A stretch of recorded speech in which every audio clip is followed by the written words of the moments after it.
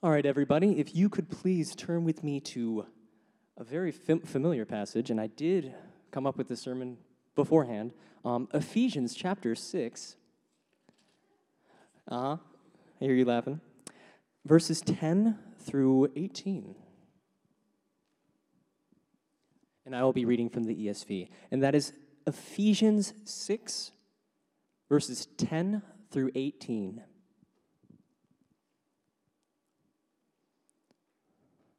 All right. Finally, be strong in the Lord and in the strength of his might. Put on the whole armor of God, that you may be able to stand against the schemes of the devil. For we do not wrestle against flesh and blood, but against the rulers, against the authorities, against the cosmic powers over this present darkness, against the spiritual forces of evil in the heavenly places. Therefore, take up the whole armor of God, that you may be able to withstand in the evil day, and having done all, to stand firm. Stand therefore, having fastened on the belt of truth, and having put on the breastplate of righteousness, and as shoes for your feet, having put on the readiness given by the gospel of peace. In all circumstances, take up the shield of faith, with which you can extinguish all the flaming darts of the evil one, and take the helmet of salvation and the sword of the Spirit, with which is the word of God, praying at all times in the Spirit, with all prayer and supplication. To that end, keep alert with all perseverance, making supplication for all the saints. I can already tell this thing's lowering, but it is. Good thing I'm short. If this was Dominic, he would be in trouble. All right. So, what's going on here? Well, this epistle was written by Paul when he was in prison, when he was confined in Rome as a prisoner, and it was written to the Gentiles in Ephesus as a means of encouraging them and building them up amidst their societal and cultural situation that they were all presented with at the time. Now, what was Ephesus like? Well, thank you, Aaron, for asking. He would ask. Ephesus was not just a normal city in the Roman Empire. It was a spiritual hub of worship. And not like, oh, we worship the Lord worship. No, this was a massive collection of idols from all around. This was a hub for Greek-Roman worship. People would come to Ephesus yearly to worship. In particular, one of the biggest sites this place had, when this place was so saturated with spiritual ideas. As an example, on that location in Ephesus, they had the Temple of Artemis, which is also mentioned in the book of Acts. The Temple of Artemis was considered so grand, so beautiful, and so majestic, this temple to this foreign goddess, that today it is considered one of the 7 wonders of the ancient world. This place was no joke. And just for a little more background behind that, Christians were not going to be popular. Why were Christians not going to be popular? Well, one of the ways, and if you've been a student here for a while, you'll start to learn this. Hopefully you already have. One of the ways the Roman Empire grew and accumulated and managed their provinces and their cities was they would bring in all these religions. They would concentrate it in, and they would take these ideas and these gods, and they would implement them into their culture and into their society. So there was an extremely highly focused polytheistic worship of many gods. And then you have the Christian church. The Christian church is monotheistic. They worship one God. We worship one God. Now, this was an issue in multiple cases. One, it's exclusive. And 2, it's divisive. And 3, this one is very particular to that time. The Greek and Roman people, they believed very adamantly that if they didn't pray enough or give enough worship to their gods, that their gods would inflict punishment, wrath, disease, plague, and all sorts of harm on them. So all of a sudden, these Christians start showing up, and this church starts getting bigger. And less people are worshiping the pantheons, and more people are going to this Jesus. So not only are these Christians in Ephesus considered unwelcoming, maybe, but they can even be considered by some of the people a threat. Because of them, they see their gods getting angry because they're not getting the worship and glory and honor that they deserve, these idols of Greece and Rome.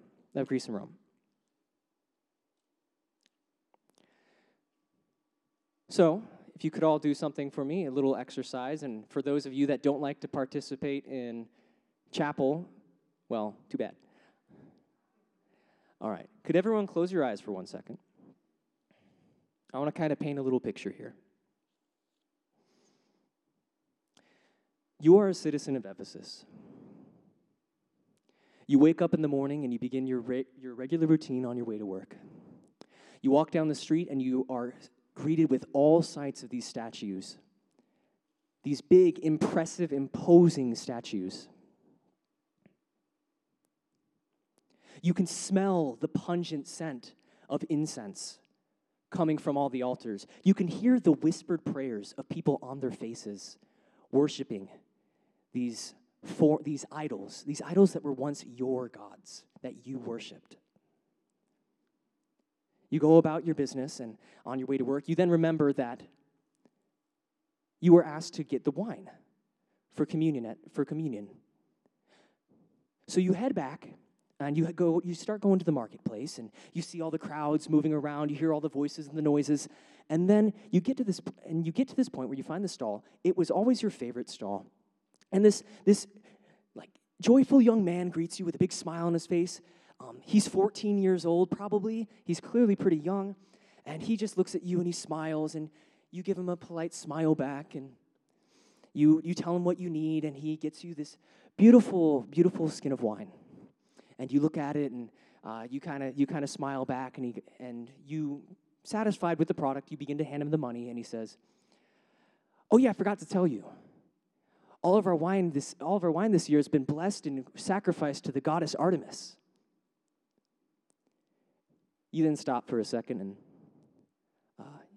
you awkwardly and politely apologize for the misunderstanding, and you put it back. And then you head back to work. People look at you and they whisper, and you just continue about, this is a regular routine. All right, you can all open your eyes. All right, thank you for that. We don't wake up and walk down the street, typically, and see statues of Zeus on a regular basis. Now, maybe that's just me, but it's not something that happens usually. I don't wake up and I smell I don't see the incense, I don't see the fire, that's not a thing that we deal with. But if you have been to a mall or been on the internet for 35 seconds, those idols may not physically be there, but man, what they represent is absolutely there. It is absolutely there, and we encounter that regularly. But what does this really have to do with the passage? So a lot of the time when we hear the armor of God, we hear these wonderful lessons, and they're so true, about putting on the armor of God and being prepared for spiritual warfare. But I want to talk about something a little different today. I want to talk about choosing our enemies. In the little analogy that was just used, it would be so easy to take your discomfort, your fear, your anger, and put it on the people around you. That's what they're doing, right? They're uncomfortable, they're afraid, they're angry. In this case, It's so easy for us to direct our fears and angers and discomforts on people. And we might not feel that right now, but I bet you if I named a few names or a few organizations, something would stir up real quick. We all have them. I've got them. So I'm going to reiterate verse 10 through 13.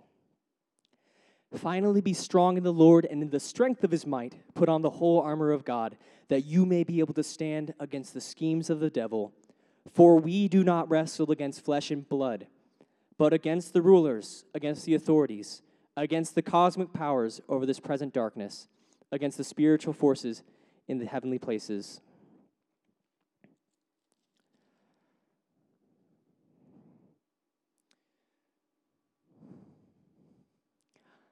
I was in my room the other day, and I was kind of relaxing. I just was watching a little bit of YouTube.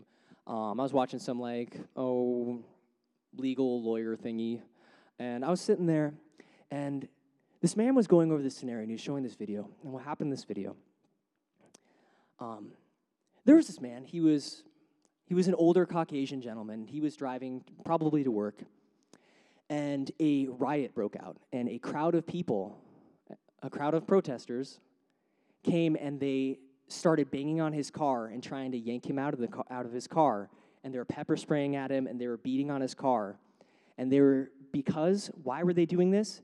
Because he was a symbol of hatred and violence. So in the name of peace, a few hundred people through hatred and violence started beating on this man's car. Just because the way he looked, they associated him with bigotry, hatred, violence. And in that moment, I watched that video, and I'm not going to lie. You know what thoughts immediately came to my mind? Hatred and violence. I got so angry. I remember just sitting there, and I had this thought. It's not a good thought, but it's a thought that, as a people, we have sometimes. I remember, they're trying to beat this man because they think he's violent. They should just pull out, bro. They should get hit by the car. Just drive away. If they're trying to kill you, don't be sitting there courteously, not trying to hit anyone. Just leave. They deserve it. And the moment I thought that, it's funny because it's messed up. But the moment I thought that, the Spirit immediately put something on my heart, and it stops with you. We are not the preferred line of defense against hatred and violence. We are the line of defense against hatred and violence. It's supposed to stop with us. That's what we do. We're the hands and feet of Jesus Christ. If we don't stop it, if we don't rise up against the hatred and the violence, if we are not the ones that submit in humility before the Lord and go before him and contain rage and give it to him and face evil and darkness and pain and suffering with love, no one else is. That's it, period. No one else is gonna. It's us. We're the hands and feet of Jesus Christ. We are the ones that are being used to combat hatred, anger, and violence. We need to know our enemy. There's something really scary sometimes about spiritual warfare. It's intimidating, can be dangerous, nay, sometimes even uncomfy. But you know what's way more terrifying? The idea of the enemy sitting back and going, who, him? Nah, please. He's not a threat. He doesn't even know who his enemy is. As long as he's not praying for these people and he's just angry at them, he's practically doing our work for him. You know? And those are powerful words. But as we see throughout the Bible, it's true. as regarding hatred and anger. We're not serving the Lord when we take out our rage and anger and hatred on these people. And why am I really pressing this in today? Maybe you don't feel this right now, but you will. You'll watch something on the news. You'll have a conversation with someone at work. A video on YouTube will come up. Something will happen, and you'll have a choice to make. Who are we choosing? Are we choosing the Lord? Are we choosing to target the enemy? Or are we choosing to target rage and anger at people?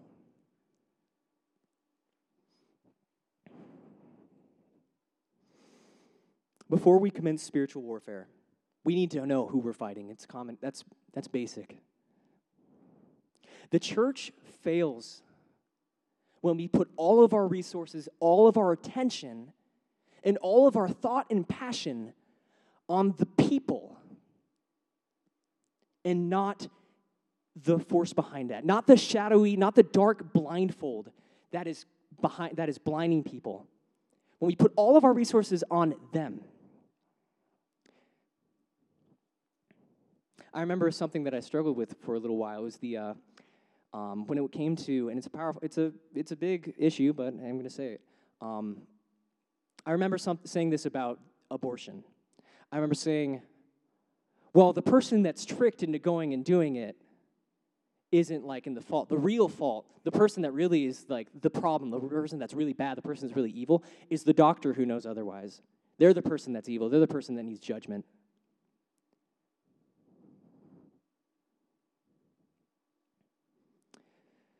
That's not right thinking. That's wrong. We still need to be praying for the doctor.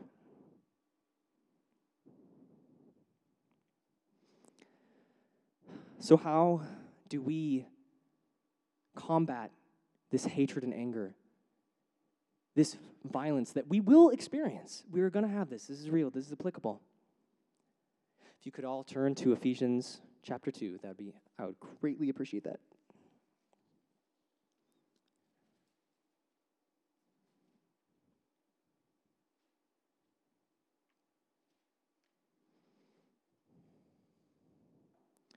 As Ephesians chapter 2. I'm going to be reading verses 1 through 7. Nope, I'm going to do the whole thing. And you were dead in the trespasses of sin, in which you once walked, following the course of this world, following the prince of the power of the air, the spirit that is now at work in the sons of disobedience, among whom we all once lived, the passions of our flesh, carrying out the desires of the body and the mind, and were by nature children of wrath, like the rest of mankind. But God, being rich in mercy, because of the great love with which he loved us, even when we were dead in our trespasses, made us alive together with Christ. By grace you have been saved and raised up.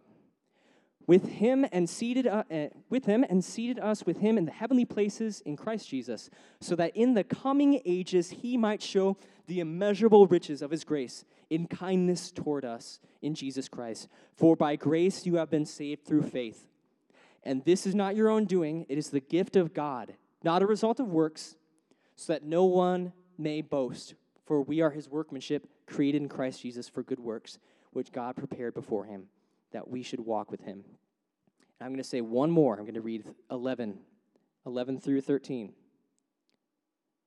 Therefore, remember that you at one time, you Gentiles in the flesh, called the uncircumcision by what is called the circumcision, which is made by the flesh by hands. Remember that you were at that time separated from Christ, alienated from the commonwealth of Israel, and strangers to the covenant of promise, having no hope and without God in the world. But now in Christ Jesus, you who once were far off have now been brought near by the blood of Christ.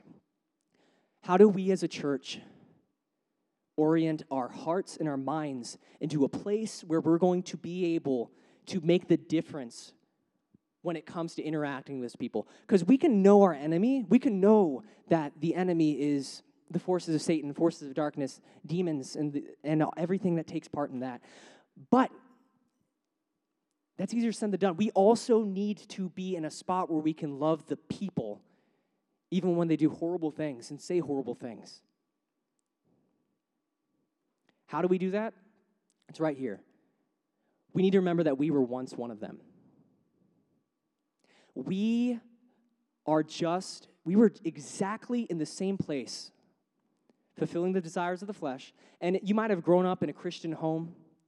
You might have had a really rough background. I'm not sure what it is. It's different for each person. But here's the difference. Where would we be without Jesus?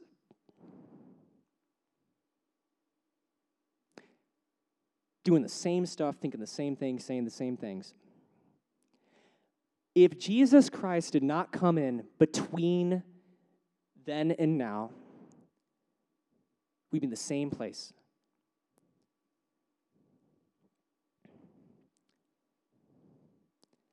That is how we combat anger and hatred. That is how we combat these things. So that I've got, I guess, kind of 2 points. How do we battle hatred? Know your enemy and know your past. Know who the real foe is and know who you would be without Jesus Christ. Brothers and sisters, just think. If we shifted some of our prayers, if some of us shifted our prayers to prayers of salvation,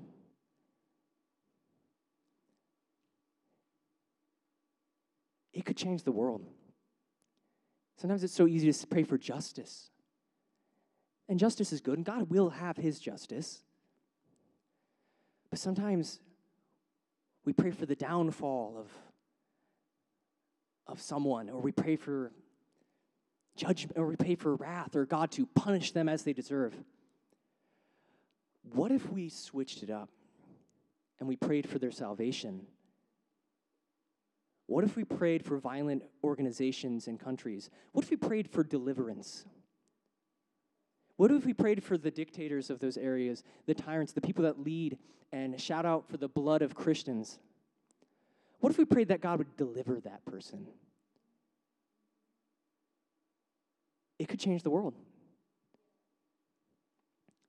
The people of Ephesus were right about something. They were afraid that the Christian church was going to completely alter their way of life. Heck yeah. That's right. We are. We should be proud of it. We shouldn't be ashamed of that.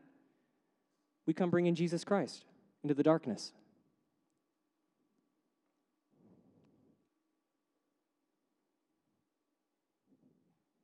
If everybody could bow their heads with me real quick.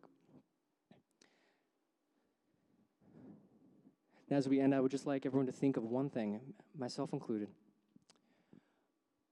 One name, one group, one organization, one thing that you know gets you really angry when it comes up in a conversation, or it's discussed about, or you hear someone saying opposing views about. We're going to give that to the Lord. Just say, Lord, please help me to be the line of defense against anger and hatred. Lord, I pray that it stops with me.